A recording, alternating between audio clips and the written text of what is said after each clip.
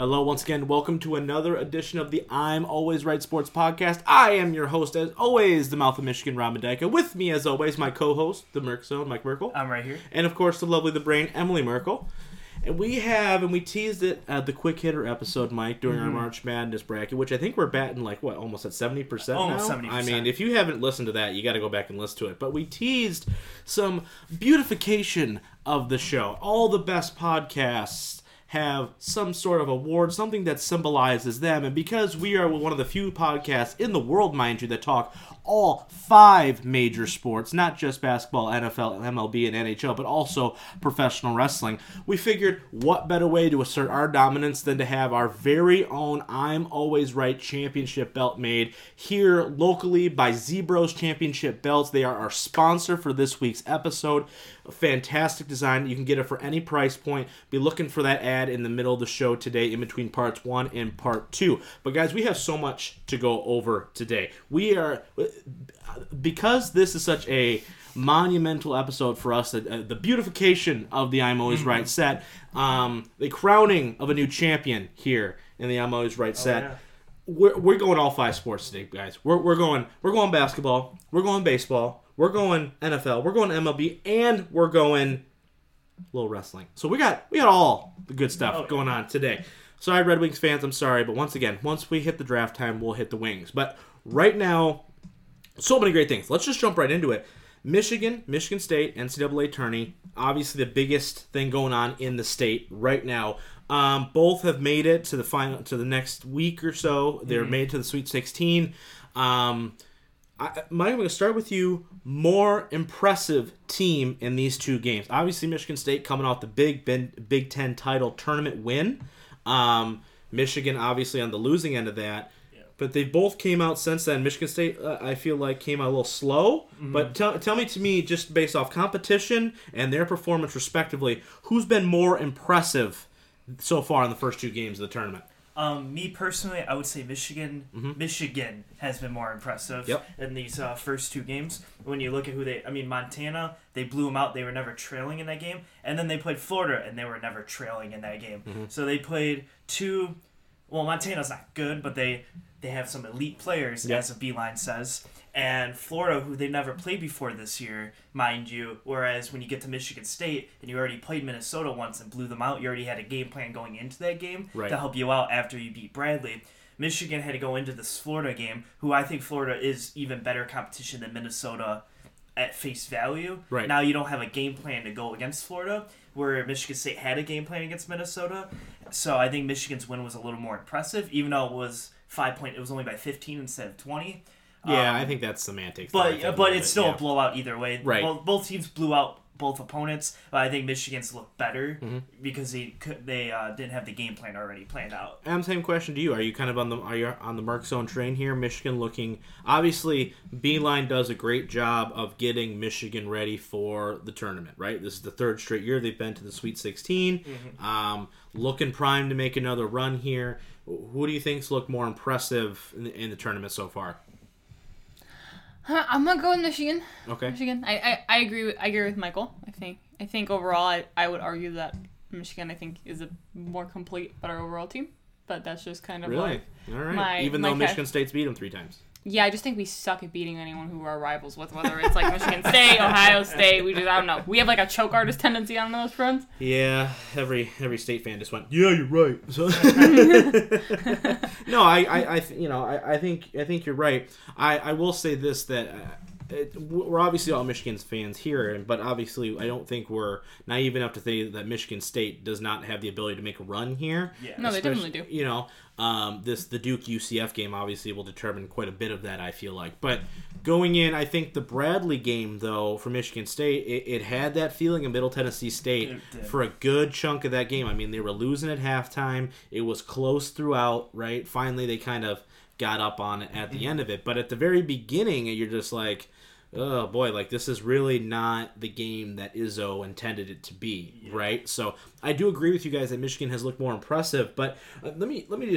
ask you guys this then. Even though Michigan has looked better, I think overall, who's got a better chance to win it all right now. As the bracket sits, as of right now, whether it's Texas Tech or Buffalo, whether it's, who's Michigan State playing? I don't even know who Michigan State's playing. LSU. They're playing LSU. So, I mean, who's got a better chance right now? I know the Duke thing is obviously the wing. As of this recording, we don't know who wins that game. But just as it sits, who's got an easier path to get there? Is it Michigan and Michigan State? And who's going to want... Who do you think makes that run out of the two teams?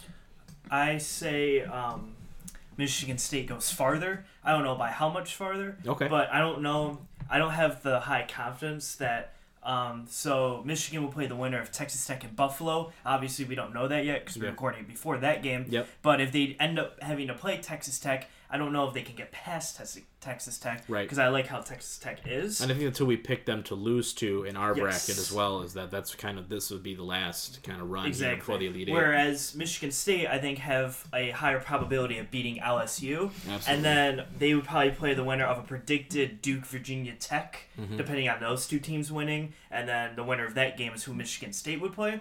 So I think that's the Elite Eight area is where Michigan State could falter. You think Michigan State can win it all? But I do think they could win it all. You do? Okay. Yes. Because I think, if you want to go into it, I think they could beat Duke. Yeah. And they have a better chance at beating Duke than almost any team in the tournament besides North Carolina. I agree with that. And when it comes down to the wire, State will play you hard.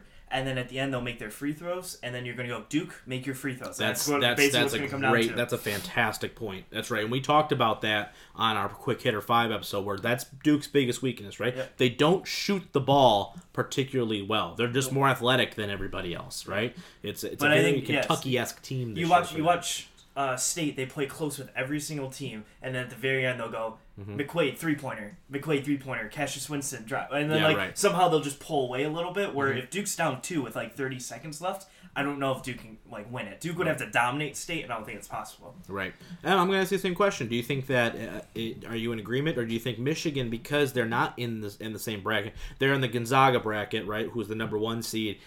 Do you think that Michigan has a better chance of, kind of getting through this tournament and making a championship run like they did last year? Or are you kind of in Mike's camp again, where, Michigan State really playing some really great basketball right now, and once again, it comes down to making your free throws at the end of the day? I don't know. I think it's tricky. Yeah. I think it's a little tricky. I think Michigan could do it. Do I know if they will? I think that if you were a betting person, it might be a safer bet to bet on State. I don't know if Michigan will beat the great Garbanzo beans. Right. Well, I think that, and we were talking off air too, where we were watching the Michigan game, and it was kind of one of those things where you look at it and you go, man, they're playing really well right now. And then, but you asked me, it's like, why do they do that? Why do they randomly just jack up a 3-pointer in the beginning of the shot clock, right? Or something like that. I think one of the biggest issues with Michigan is their lack of offensive efficiency for long droughts of time. That's what's happened in all 3 Michigan State games, where you kind of see this drought of 3-4 minutes of no points. Yeah. Bad shots, bad shot selection. You know what I mean? And I think it comes down to is they don't have the guy to go to when they're in a 3-minute drought. They kind of just have to sit there and wait until it's all about scheme for them. And and I think that's a big difference when Michigan State's got Cassius Winston. Exactly. To go and take a dribble drive, make a nice layup, or make a difficult shot. Or they got McQuaid, who can almost guarantee in the corner, who can make one, and then you're starting to wow up. Now, however, though, Michigan, I think the teams that they would play, I think are easier. Right, I no doubt. You don't want to play Duke at all. I'd rather play Gonzaga than Duke. I'd rather play Florida State than Virginia Tech. Right. I just don't know if Michigan's good enough to beat those teams. Right. Is where I'm coming from as a Michigan fan. Right. And I think that, Beeline, obviously, heck of a basketball coach. He's going to have them ready, if nothing else, right? I don't anticipate anything going forward in this tournament being easy for either squad. No. I think the Minnesota thing, Michigan State's like, all right, Minnesota, check. You know what I mean? And so with that, and obviously because, Florida won, Michigan was like, all right, that's not as big a deal, I don't think, as Nevada would have been. So that was a huge upset in Michigan's favor, I feel like. I think, I don't know if Michigan State necessarily has enough to beat Duke if Duke just comes out and overpowers them for whatever reason. But with your same token, though, I do think they match up really well against them. They have some veteran presence in down low against Zion, right? Even coming off the bench, I think that Michigan State has depth pieces. Michigan does not have many depth pieces.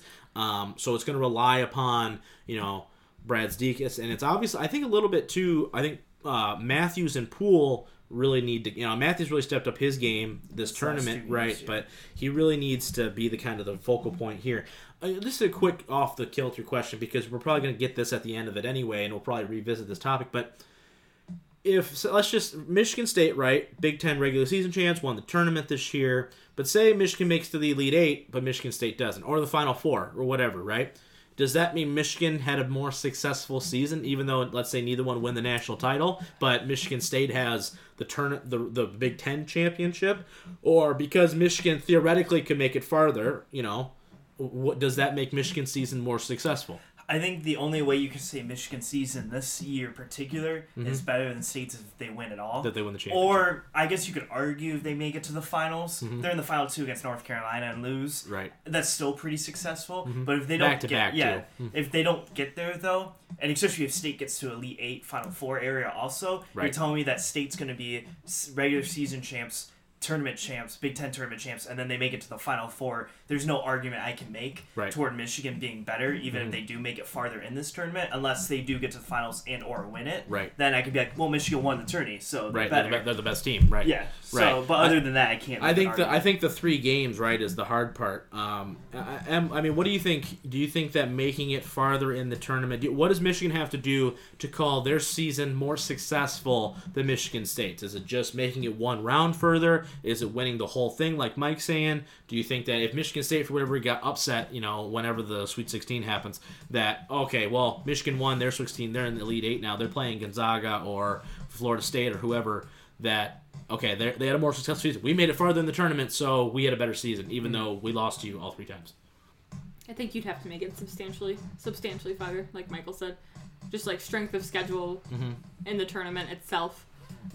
With Michigan State arguably playing maybe some harder teams. Right. Well, here's the thing. I'm not gonna punish Michigan for playing in a different bracket, right? Like I'm not gonna punish Michigan State because label a definitive Michigan overcame and really they have to make it the championship game. If you look at it and you go, well, State lost to Duke, you can be like, understandable. Right. Yeah, if you have Michigan lose to Florida State, you're like, that's not as big as yeah, right. So I think there's more pressure on Michigan then to get farther too, because they're in then a little bit quote unquote easier. We're gonna watch Gonzaga wins the whole thing and we're all stupid. Yeah, we're all what I mean?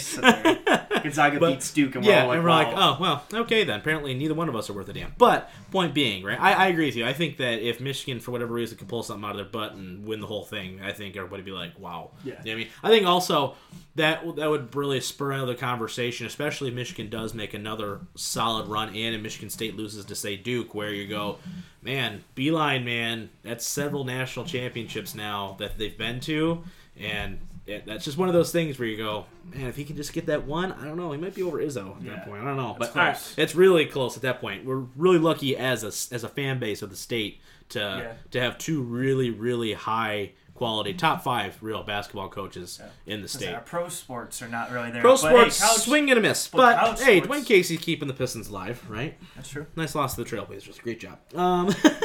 All right, let's shift now from March Madness to one of the bigger signings in pro baseball. I guess it's not really a signing, but more of an extension. Mike Trout re-signs with the Angels, 12 years, $430 million. He's going to get like $200,000 a game is what they kind of broke it out to. It's absolutely craziness. I guess my first question, I'm going to start with you. Mike Trout, best player in baseball. There's really no argument there. I don't feel like his WAR is like 60. WAR is wins above replacement. It's like 60. It's something. His career is 64.2. Yeah, that's crazy, right? So, with all that being said, he's the best player. Is he worth it for the team to be there, or do you think that, say, they could have traded him and got this gargantuan load of prospects to kind of stock the cupboard for a team that doesn't necessarily right now looks like they have a future going forward? Yeah, I mean, as I've delved more into the world of baseball. I've noticed. Wow. I've noticed this. Sorry, this baseball thing. fans. I have noticed the building, unbuilding, rebuilding phase cycle, and I mean, offering someone that big of a contract. I mean, I can't think if the Angels have made like they have a particularly impressive team surrounding Mr. Trout. I mean, so you're paying a guy a lot of money, and are you rebuilding? Are you not rebuilding? Are you hoping that somehow with having Mr. Trout on your team, you can, make They've made the playoffs, I think, one time in his career so far. They have an aging Albert Pujols, who's not Albert Pujols anymore. You have, I think they have Max Scherzer, right? Scherzer's is on the Angels, right? Oh, no, he's on the Nationals. I'm sorry. I don't know what I was thinking. Yeah, they're both red. They're both red teams. There's a lot of red teams. Yeah, I know, right? But point being is that you don't have, the Angels right now are not a good baseball team. Brad Ausmus is their manager. Let's just, as all Tigers fans know, that worked out really well for us. But point being, yes, I think that they're not particularly ready to win right now. So do you think, in your opinion, would it have been better to, okay, yes, we have the best player possibly ever, but we could possibly get rid of him and get just a crap ton of, prospects, players, what have you, to maybe over-improve the whole team? Or do you think, no, we got to keep him, he's the best player ever, we just got to figure out a way to build around him? Yeah, I've noticed that baseball isn't a one-guy sport, really. Mm-hmm. So I feel like it might have behooved them to build up their team a little more. Unless they just really claim to having the best baseball player. Yeah, there is. No, I mean, yeah, right. I mean, it kind of goes back and forth. Mike, I'm going to ask you the same question: is he worth it? And more importantly, what does this mean for the Angels? I feel like, okay, you sign him, you have him locked up now. You got, in reality, right? Yeah. You've got. He's only 26, I think. So I mean, he's not that old. So he's got plenty of prime left in him. Your clock's ticking for the Angels, man. You got, if you don't see some drastic improvement here in the next couple years, what are you doing? What's the point then if you're not, you know what I mean? I would say it was a good move by them. Yeah. However, the move that you would make here is Mike Trout is the best guy in baseball. It's almost like getting LeBron in an instance where you get the best player, so you're like, wow, everyone's going to want to come see you. Right. These big game atmospheres because you have the best player. Absolutely. However, baseball is not marketed that way. Yeah. Baseball is marketed by Maybe they should start. Team success over individual players. Mm-hmm. And that's one of the few sports that actually do that. Mm-hmm. Because football, you're like, oh, the quarterback, you got this guy. Basketball, you got LeBron or Giannis or something. Baseball, you're kind of like... you never hear, oh, it's Mike Trout versus, this guy, or Scherzer's pitching and it's Trout. You never see that. So you're marketed by teams, and the Angels are not that great of a team. So I don't know as a team themselves if it was a good move, I guess it wouldn't be wasting, but using all that money on this one guy, that he is the best, but they're not gonna. There's nobody around him. Right? There's nobody around him. You're not gonna bring a lot more people in because you want to go see Mike Trout, but how many times can you go see Mike Trout? And he's already been there. It's not like he's an acquisition. Exactly. He's already been there. He's drafted by the team. It's like Miguel Cabrera here. Yeah. It's like after 2 years, you're sitting there all right, we have Cabrera now. What else do we have? Yes. Nothing. Correct. Okay. Yeah. And then it gets stale, and that's when you start declining. Yeah, I don't disagree. I think the LeBron comparison is fantastic because it's similar to what he had in Cleveland the first time. Yes, because you have the superstar, right, who could possibly be the best ever, and now you got Drew Gooden playing next to LeBron. Yeah. You know what I mean? Where you got an aging Albert Pujols that you signed to pair with Trout at the time to be like, wow, this is going to be awesome. But I think the signing as a whole, I think they were smart to do it now because he deserves to be the highest paid player in baseball. Mm-hmm. He's the best player. There's no question there. 2, he's at an age to where even when he gets into his early 30s, he's still going to be playing at a high level. So the good chunk of this contract is going to be good, right? Yeah. Where they're going to be paying him below market value after a few years when some of these other guys hit free agency, and you're gonna be like, oh, okay, well, they passed Trout, and Trout's gonna look like a steal in 3 years if we're really looking at it, right? So you look at who he is and what he can do for your team, but I do agree with you that if the Angels don't do something, though, you have the potential to basically be wasting one of the greatest baseball players of all time's whole career. He's willing to stay, right? Yeah. He made the commitment. I'm staying with the Angels. I'm committed to this team, this city, and yet if you don't do anything with it, though, that's a That's really bad.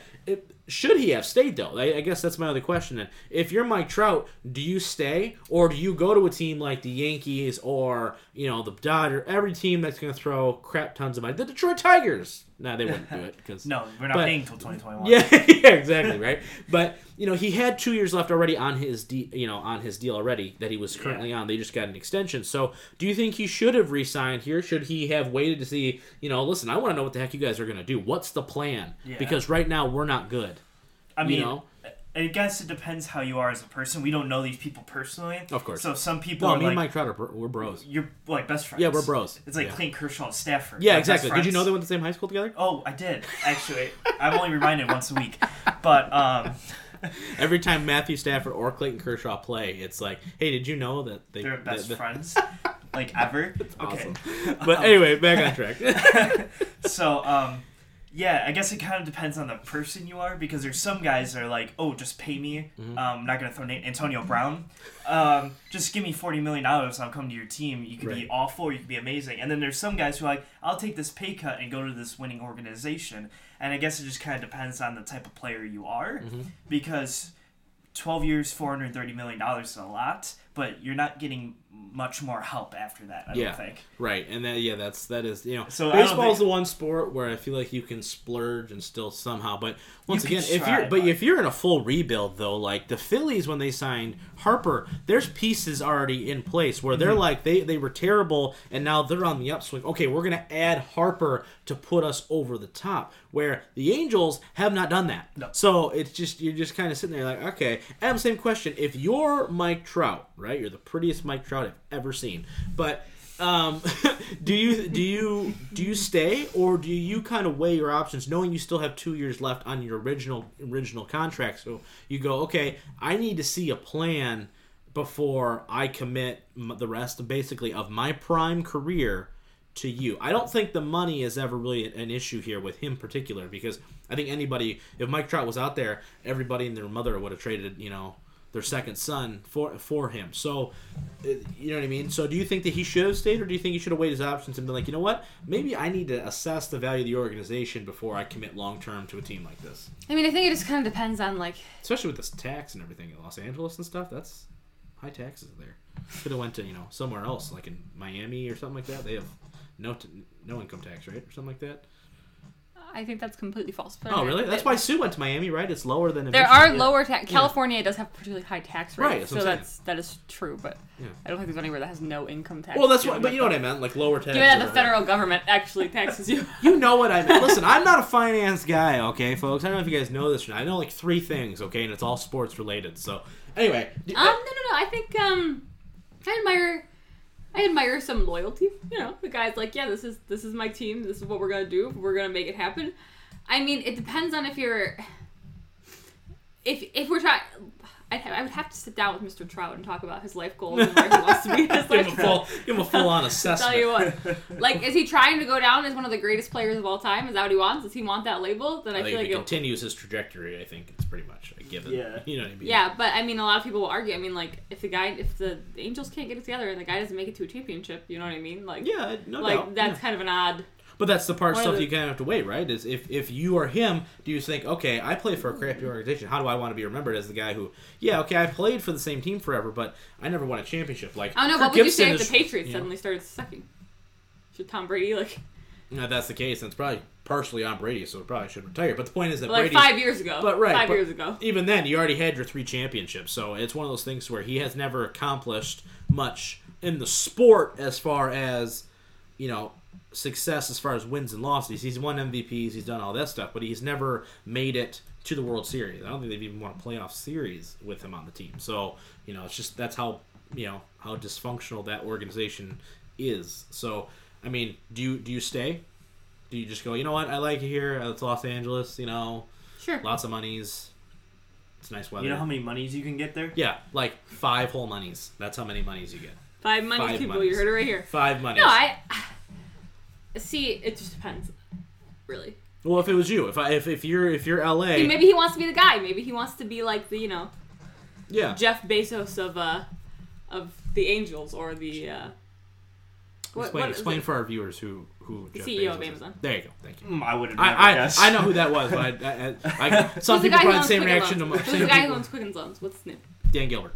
The Dan Gilbert of Los Angeles. You know, like some people got a little bit of an ego thing going on. I know 4 things. where they just want to be there. They want to be a part of making a crappy thing a good thing. No, and so maybe that's just his prerogative. Maybe he doesn't care if you win. Yeah, I'm interested. Whatever to see, makes you happy and feel like the most complete person is what you should do. Wow. That was mom time with Emily Merkel. All right, guys. That's going to be it for part 1. Part 2, we got another edition of the Merc Zone mock draft. We've got the Lakers officially eliminated from playoff contention. Sorry, Mike. And, of course, we got a little Kofi Mania here going into WrestleMania with the WWE. All of that and more coming right back after these messages from Z-Bros Championship Belts. Stick around.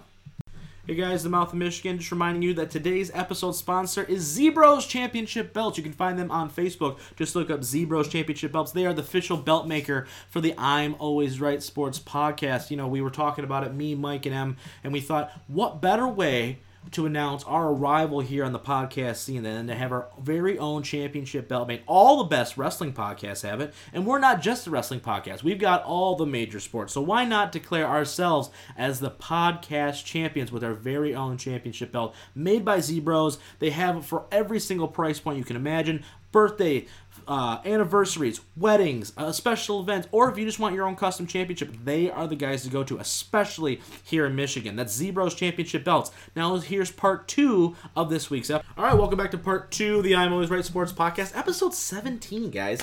Man, we are just like cranking these out. All right, let's start off like we've been doing the past couple weeks here, the Merc Zone Mock Draft Corner. Mike, you have a mock draft for me and Em. Do. I'm going to try to not have a heart attack. Em's going to try to care. So all those things and more here going on here. All right, let's go. Let's just jump right into it. Give me who this is by and what website it's on. So we're using WalterFootball.com, okay. And this is Charlie Campbell's. All right, who updated? When was this last updated? Just so we have March 20th. March 20th. Okay, so just a couple days ago. Sweet. All right, so after the first wave of free agency too, so I expect a little bit of change, maybe not a ton, but some changes, especially in the top 10. So I think we're gonna change this one up just a tad. Okay. I'm gonna just give you the team for the first 7 picks, and give me like who you think they're gonna draft. Okay, sounds good. And then we'll hit the Lions pick also. Okay. All right. So number 1, Arizona keeps their pick. You got Kyler. Cool. It's Kyler Murray. All right. Yeah, that's not really a shock at this point. Just do it already. Just say it. It's about time. I wish they used to do it like in the old, like the middle 2000s, like when Mario Williams got drafted. Everyone was like, "Oh, Texans are taking Mario Williams," and you already knew. Like when Stafford was getting drafted, everyone was like, "Oh, it's Stafford." Why even? What's the point? Exactly. Just do it. But anyway, continue. So we got the San Francisco 49ers. And Bosa. Nope. What? They're picking Quinnen Williams. Really? All right. Actually. No, that doesn't make any sense to me because you got Buckner, and I don't know. I think Solomon Thomas is going to get traded if they take. Mm-hmm. I still think it's going to be Bosa's going to be the pick. But so then the Jets are 3, right? Jets are 3. So they're making backflips and taking Bosa then at 3. Yes, they are. Oh my gosh, yeah, that's a John Lynch move to not take Bosa at 2. The Jets probably went all over themselves right now. That's craziness. So then Oakland's got the number 4 pick, and they pick. I think this one might shock you. I'm gonna go. You say shock me? No, not like shock you. Okay. But I was gonna say DK Metcalf just because you said that. All right, give me Devin White. Rashawn Gary. Really? Going number 4. That's a Gruden pick all the way. Mike Mayock, you are smarter than that. You know better than that to take Rashawn Gary. But it takes one guy off the Lions board that I really don't want. You know what's amazing? Everybody loved that kid coming into Michigan, right? Yeah. But ever since he left, every single Lions fan, I think, is like in agreement. Nope, don't want him. Nope, don't want him because he didn't do anything at Michigan of any noteworthy. All right, continue. But that's just funny to me. Number 5, Tampa Bay Buccaneers select Devin White. Josh Allen.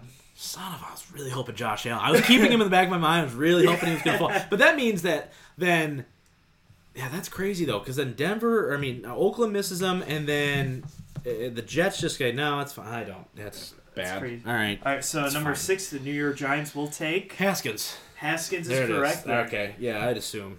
They're trying to put smoke screens up, but other people are coming out and saying that they like him. Just take your quarterback and be done with it. Yeah. Jacksonville Jaguars will pick 7, and they will pick DK Metcalf? Nope, but is on the offensive side of the ball.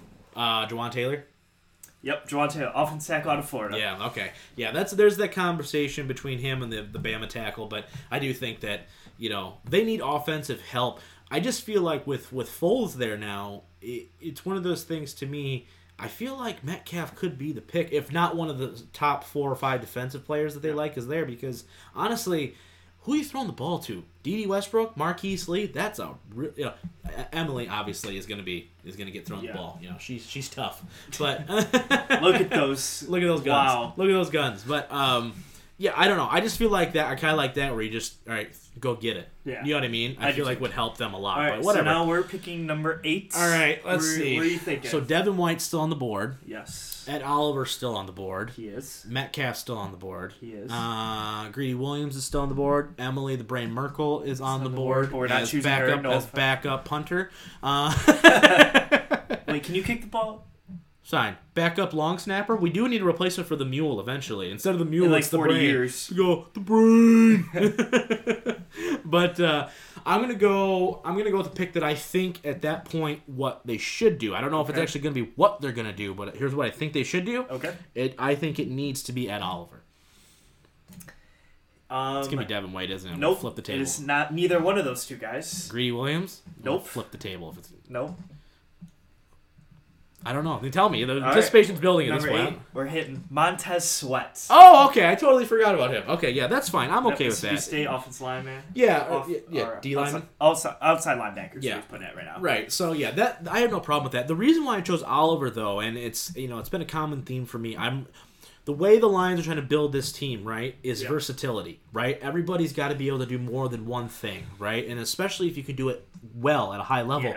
Yeah. I like Sweat. I really do, but I think he's an athletic freak. But especially the first couple of years, I think he's going to be a strict pass rusher, third down, put your hand in the ground and go, right? Where at Oliver, especially with Snacks, as he's getting up there in age, I think he's going to be effective for what he does, but you pair Oliver, you're going to pay A'Shawn probably next season, right? And then Oliver's there where Snacks in those last 2 years of the contract either becomes expendable or when his contract ends, you still have a guy on a rookie deal for the next 2 years to where he fits that mold and he can play inside, he can play outside. So if A'Shawn takes the Snacks role in a couple of years, Oliver plays the Sue role that we had for the longest time where you can put him anywhere along with Flowers.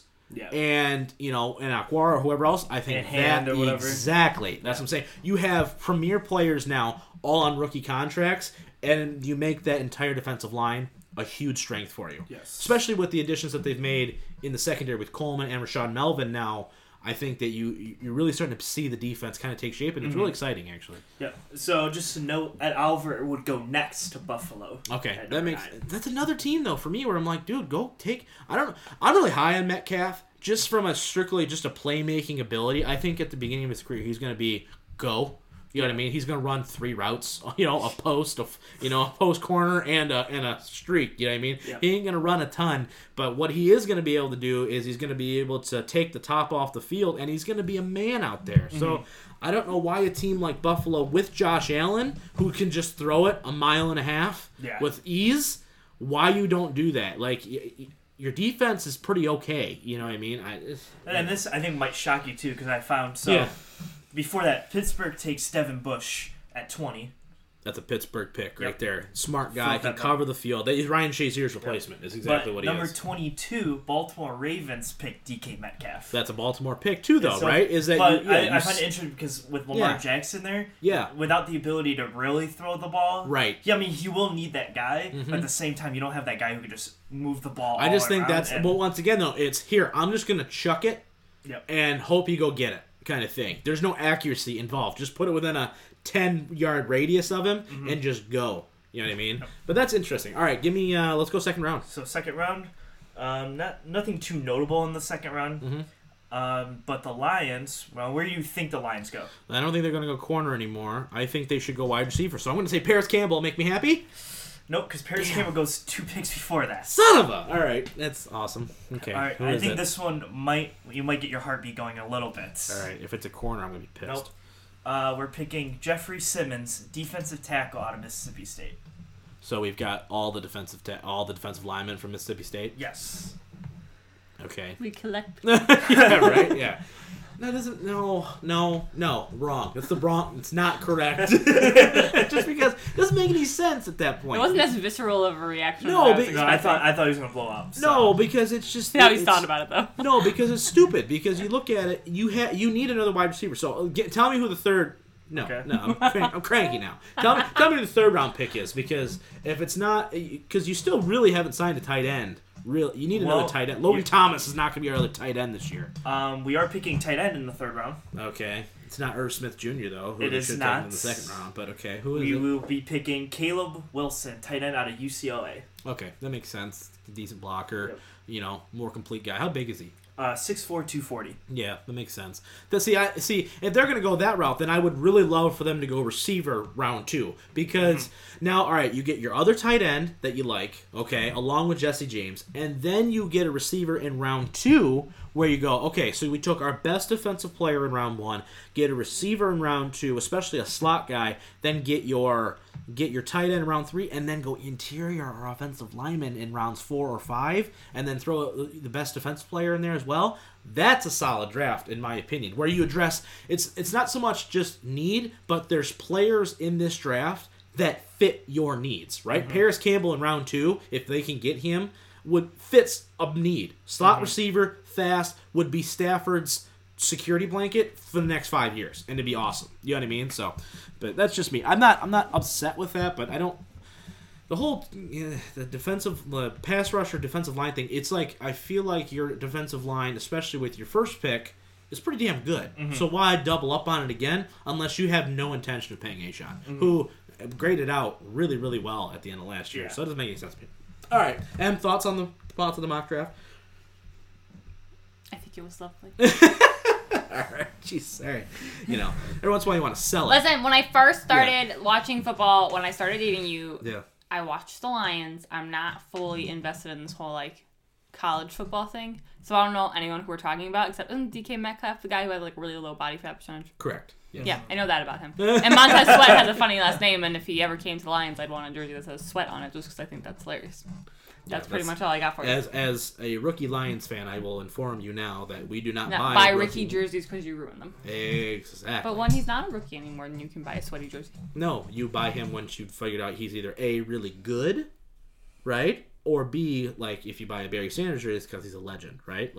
I own a Stafford jersey because I'm committed to the fact that he's a good quarterback, so I'm okay with it. Because someone thinks he's a legend. I don't think he's a legend, but he does have better numbers than Troy Aikman. Look it up. Just throwing that out there. Don't hurt Uncle Jeff like that. Yeah, right? All right, let's shift now. That's a great mock draft. I'm so going to be bummed out when those are over because I love talking the draft so much. But, all right, let's shift now from the Merkstone mock draft to another great topic that I'm sure Mike's going to love.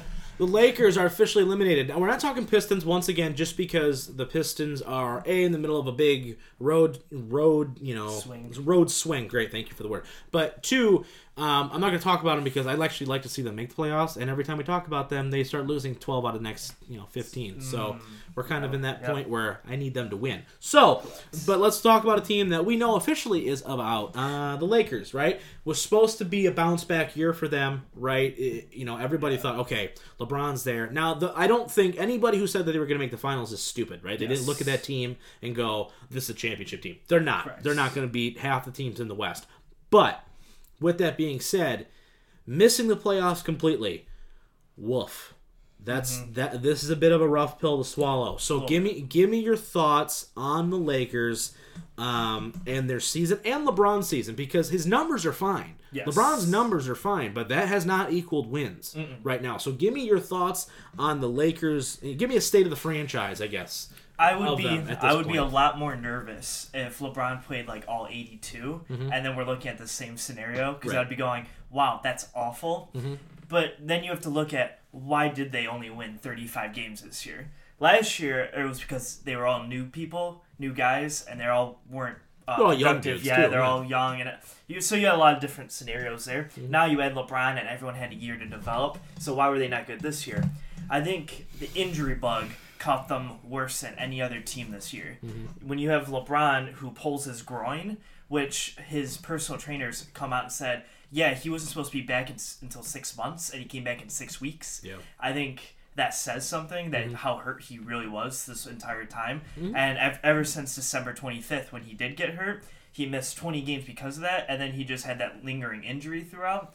And then that was even the fact that Brandon Ingram missed 10 games, Rajon Rondo missed 20, Lonzo's missed the last third of the season. You haven't had your starting lineup since early December altogether, so I think that all plays a part into it. So, and you're in the West. Competition's a lot tougher in the West. Absolutely. Through all 15 teams. I would say the top of the East, like if you put top 4 versus top 4, I like the top 4 of the East. But there's a big drop off after that. Absolutely. And then that's when you're looking at like LeBron right now. If they were in the East at 35 wins, they'd be in it. They're fighting for an 8 seed right now. Right. And now they're the 12th best team in the West. That's the difference. Absolutely. No, I totally agree with you, right? I totally agree with you. There's nothing there. What does this do? And I'm going to start with you because I know Mike's going to have opinions upon opinions on this, but what does this do to LeBron's legacy? 34 years old, right? He did not play. He's been bashed hard in the media. He's not gotten along well with some of his teammates. That's clear based off of some of his actions. He's been kind of a butthole to deal with sometimes. And I think the reason why I like talking LeBron with Mike especially is because Mike is a different kind of LeBron fan where he can admit that there is faults in LeBron James, unlike some of you others out there who worship the grounds that he pees on. So we think we just need to put some, legitimacy into the conversation, right? Now, I'm not talking about Jordan or anything like that. I'm just talking strictly LeBron here. I'm going to start with you, Em, before Mike gives me a rundown. But what does this do for him? 34 years old. He's got 4 years left on a deal. His numbers are there. This team is going to probably lose more games this year than they did last year, and he wasn't on the team last year. So what does that do? I think they have a losing record right now, officially, with him on the floor right now, even with him losing. I know they went like 4-12 or whatever they did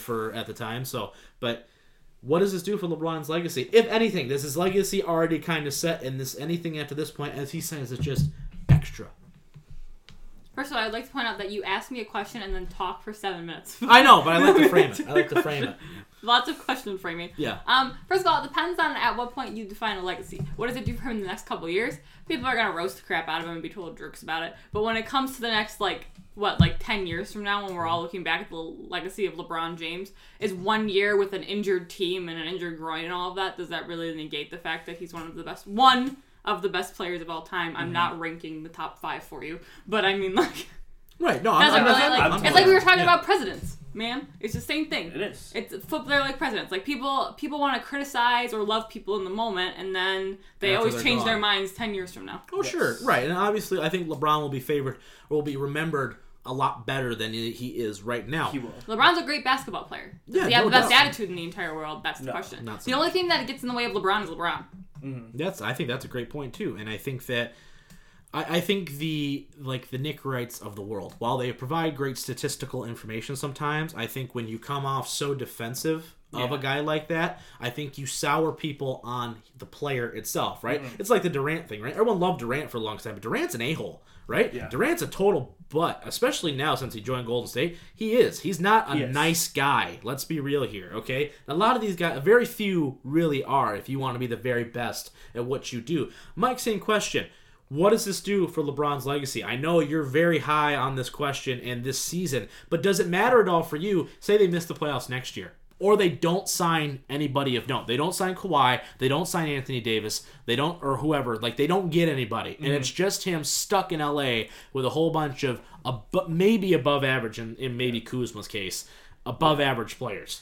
I think, and to bring up one point, I think that presence point is a fantastic point. That's a great analogy, because when you look at how basketball players are now, when you look at it 10 years from now, you're not going to be like, wow, they lost to the Suns by 30 or something. Right, exactly. You won't remember those particular games. No, you're going to remember the moments. The outline, you'll remember that he made it to 8 straight finals and 9 total as of right now. Yep. You'll remember that. You'll remember this moment, and then the next 3 years is stuff that you remember. You're going to remember this Lakers time. No doubt about it. No. That's why I'm asking you, though. What is this doing to it right now? Because if you're LeBron, and if I'm LeBron, I'm like, okay, well, I beat Golden State at one point. And I won a championship for Cleveland. I got my other 2 with Miami, with my super team. I'm kind of done. Unfortunately, I have to say that I think anything he does in the Lakers is almost extra. It's like extra credit. I think his finest moment, you can almost say, it was last year when he was taking that team of, you can't say nobodies because they're all NBA players, but comparatively to like the Boston Celtics that they were playing and the Toronto Raptors and all these teams, and even going up against the Warriors, very under average team without like him on and off the court was extraordinarily awful. Right. So I think that was like right after he left Cleveland, he was like, okay, I'm kind of done. Yeah. It's more of now you're just anything he does now I think is extra. And when you go at the end of next year, I think it's a better time to answer this question. Yeah. If you don't get anybody, but you actually do something next year, that takes a toll on your career. Well, let's look at it this way: if he never wins another championship. Does he ever get there? Does he lose another one? Just in general, does he ever win another one? It doesn't matter, because at the end of the day, right, people are going to rank it either one of two ways. Either he wins or he doesn't. It's that simple anymore. And it's not fair, but it's how it is at the end of the day. But I just want to know. I want to know because... I don't... Honestly, I think if he makes it there, I think he wins it. So, honestly, I think if he ever makes it back to the finals again with whatever Lakers team, I do think they win another championship. But let's just say, for whatever reason, even if he makes it there and loses, if he never wins another championship, right, is it how big of a ding is this? Because at 34, Jordan won a championship, right? Correct. He's now missing the playoffs. I'm not trying to bring this whole argument. I'm just saying, but just for some context, right? So the only other guy that you can ever compare LeBron James to is Michael Jordan. Correct. So it's one of those things to where, what is this doing for him? Because right now, in the way he's at with his new show he's got coming out, he's doing all these things in LA, right? It's one of those things. I'm like, dude, you're just at this point, you're just hurting yourself more than you're helping. At this point, he definitely is. Just retire. Well, that's the thing, and I don't want to see him retire. He's so great. He really is. I mean, he's an a-hole sometimes. You have to decide if you're in it or you're not in it. Are you in it or are you not in it? That's a great point, though, Em, that you say that, because is he in it? Because I don't think he was in it at all this year. No, I mean, getting hurt. I think he's of course, and he's never been hurt before like that. But I don't think he was like. He's just kind of like, all right, I'm here. Yeah. I'm a Laker. Cool. I think sell a lot of jerseys. I think the turning point for the season was he gets hurt. He comes back, and they're trying to get Anthony Davis, and they don't get him. And I think at that point he went. I think he knows in the back of his head this team was not a championship team. Oh, absolutely. Without any other help. For sure. He was not going to win at anything. And I think the last time you could look at it and he really thought about his team that he couldn't win it was back in the first year of Cleveland, right before he left. Right, when he lost to the Pistons, and they were like, we're not going to be able to do anything. Mm-hmm. All this last 8 years, he was like, I think we can win a championship the last 8 years. Probably. Maybe not last year, but the last 7 years. 7 finals. Right. He was like, I think I can win a championship with this team. I think he went into this season going, I don't think I can win one this year, but I'm going to try to get Anthony Davis or Kawhi or Clay or something to help. Absolutely. The moment that the trade deadline hit and he didn't get anybody, he went, I can't win. So what's the point now? Right. And that's to me, that's a little bit of a problem just for my because it's like don't do. Two, I agree with you that I don't think he was expecting to win a championship. However, I do think that missing the playoffs altogether, right, sucks really bad. And there's one statistic out there. I know people don't love these statistics. Yeah. I think one statistic is if he barely slides into the 8th spot and he gets killed, he has a 14-0 record in first round matchups. Mm-hmm. I don't think he wanted to lose that either, because that's like a precedent that Jordan lost in the first round twice or 3 times or whatever before he started winning. Yeah. There's like that thing out there where he can go, I've never lost in the first round. Yeah. Now there's a finals argument. There's a whole bunch of arguments. There's the but I think there's something that he was like, I don't want to go to the Warriors. Do you think it hurts him more to miss the playoffs, or do you think it hurts him more to get swept in the first round? I think it hurts. By Golden State again. I think at this point, and it comes back to all those last 4 Cleveland years, if you're not in the championship or you're not winning the championship, it's a failure for him. Mm. And it's like unfortunate that his expectations are higher than anybody else almost in history. But it's just kind of how it's set right now. It'd be the exact same if Jordan was playing now and LeBron was you'd be like, oh, he's never going to be LeBron. Yeah. Like last year in Cleveland, you're like, wow, you're going to lose to the Pacers? Then he beats the Pacers. Right, exactly. Wow, you're going to lose to Boston without Kyrie? Wow, unbelievable. So now he has to beat all these teams. And then you go play the 73-9 Warrior team with Kevin Durant by yourself. Yeah. And then you're in a lose-lose situation. I agree. I don't disagree with that, but it's tough nonetheless. All right. Well, the Laker thing we'll talk about more, especially if they don't sign anybody. That'll be a great topic to see you flip out. It'll be awesome. All right, let's finish off episode 17 with some wrestling action here. We debuted the new belt. We're not gonna talk about wrestling. Come on. We're gonna talk about Kofi Kingston though, and the push that he's getting. Right.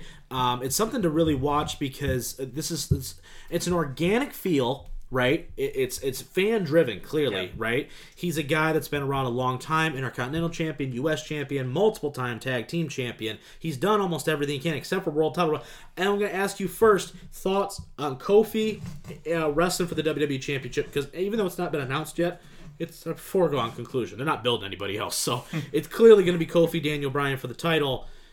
Are you excited about that? Does that make you because you're more of a casual fan, right? You're not looking at why things happening. But for you, when we're sitting on the couch in 2 weeks from now saying, all right, we're gonna watch Kofi versus Daniel Bryan, are you gonna tune out, or are you actually like, oh, okay, I'm interested to see this match? I kind of like it. Yeah, it's got some nostalgia vibes. It's a good push. He's not 80, you know that, right? Well, no, but he's been wrestling for been wrestling for a minute. Nostalgic for me, as when I first was aware of the wrestling world, it was thanks to Lil Mikey over here. Yeah.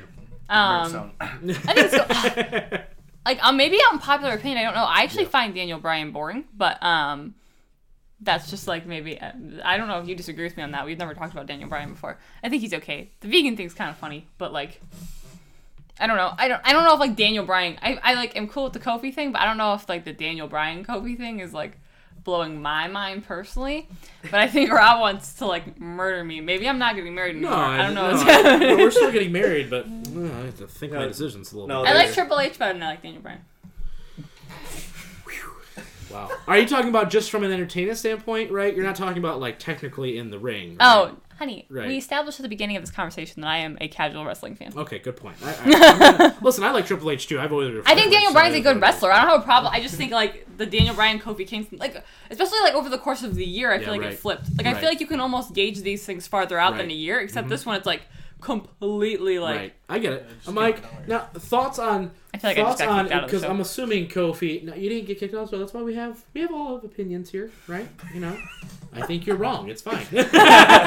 You're not always right. Yeah, exactly. Right? Yeah. You don't get to touch it. You don't get to touch it. You don't. Yeah. You're not the champ. I'm touching it. Yeah. But thoughts on? I'm assuming Kofi's gonna win it more than likely. What's his believability factor, and two, how long does he hold it? Because I feel like you're making this really big build-up just for him to lose it in the next month. It's kind of next month. I'm going next day.